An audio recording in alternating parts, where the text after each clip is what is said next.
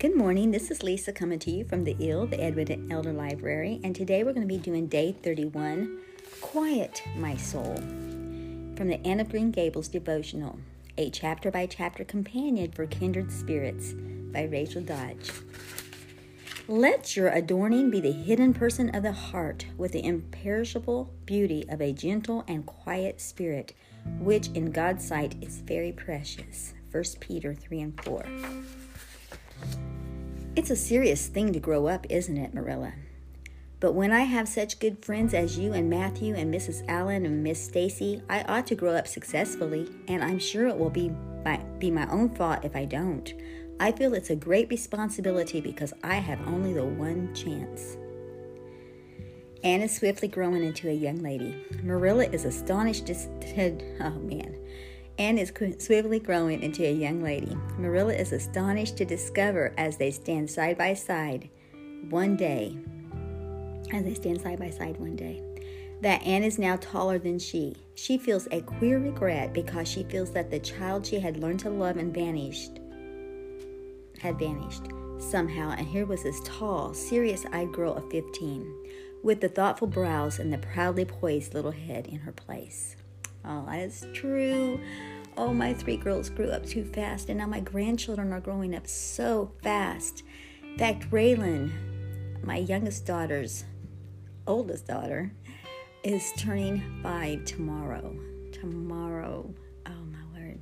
And it's just amazing. It's just amazing. So I can imagine how Marilla, because we know Marilla is a fictitious person, but how the story is true, how quickly even characters and stories have to grow up.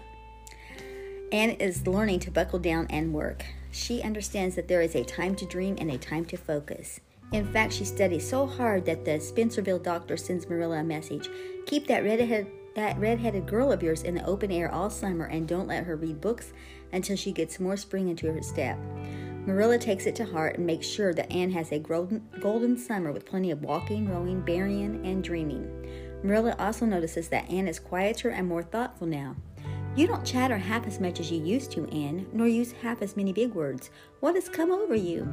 Anne blushes and looks dreamily out of the window. She finally says she doesn't talk as much because it's nicer to think dear, pretty thoughts and keep them in one heart like treasures. I just want to insert real quick about about Marilla wanting to keep Anne indoors. That's how I was with Marisa, my oldest daughter. She was born with red hair. She was carrot top. And I just know that freckles come with red hair. And so I wanted to keep her inside. And the doctor said, get her outside. You're not raising a houseplant. Serious. That really happened. And I think she did get a few freckles, but it was my youngest daughter, Melanie. Melanie she's got dark hair, but she has a lot of red highlights in it.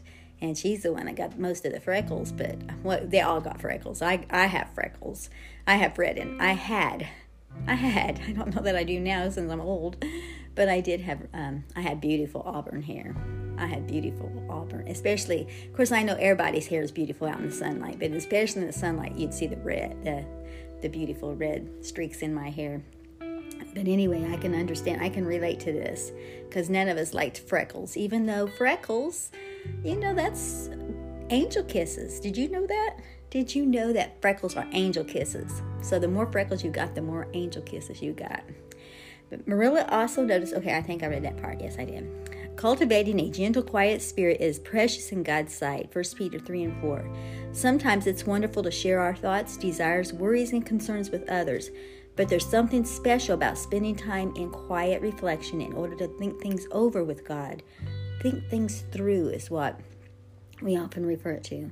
We can bring him our fears and our anxieties. We can ask his advice about decisions. And we can reflect and rejoice over the wonderful things he has done. In Luke 2, angels appeared to a group of shepherds during the night and told them of Jesus' birth. They ran to find Jesus and told Joseph and Mary what the angels had said. For unto you is born this day in the city of David a Savior, who is Christ the Lord. When Mary heard these things, she didn't erupt into a frenzy of questions, excitement, and chatter. Instead, she pondered these things in her heart. Rest in God alone, my soul, for my hope comes from him. Psalm 62:5. Is your soul healthy and well nourished? This is the personal application. The psalmist describes his soul like this: I have calmed and quieted my soul like a weaned child with its mother. Like a weaned child is my soul within me. Psalms 131:2. Isn't that a beautiful picture? Now think about what it would be like if your soul was content, quiet, happy, and well fed. Soul care is an important part of your walk with Christ. To have a gentle, quiet spirit doesn't mean that you change your personality or become weak or ineffectual. It means that you're ruled by Christ's gentle nature. In your heart, there's a stillness, a settled knowledge that God is in charge. God is large and he's in charge. Psalms 46:10. Take this time to ask God to calm and quiet your soul. Our prayer for today: Lord Jesus, thank you for saving me. I praise you that my soul is reborn, that my heart is at rest, that you're in charge. I confess that the words of my mouth and the meditations of my heart are not always pleasing to you. I want a gentle, quiet spirit. I want to please you, Lord. I want the desires of my heart to be your desires fulfilled in my life, God.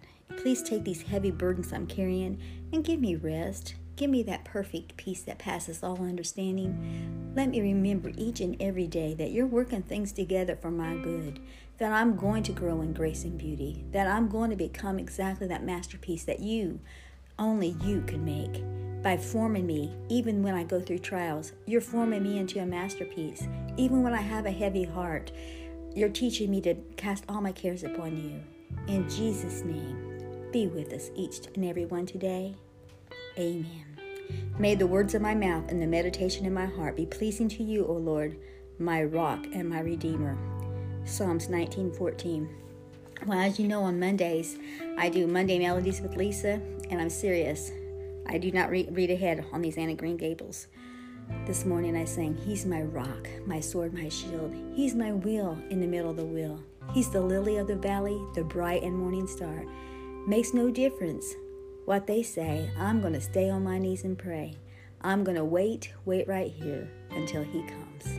Until he comes. That could be till he comes in the clouds of glory, the rapture. We're waiting for that blessed coming for sure.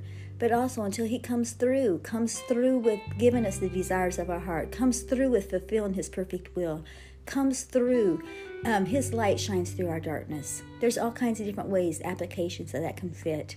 So today, as you go about, have that little song singing in your heart, have that little prayer in your heart.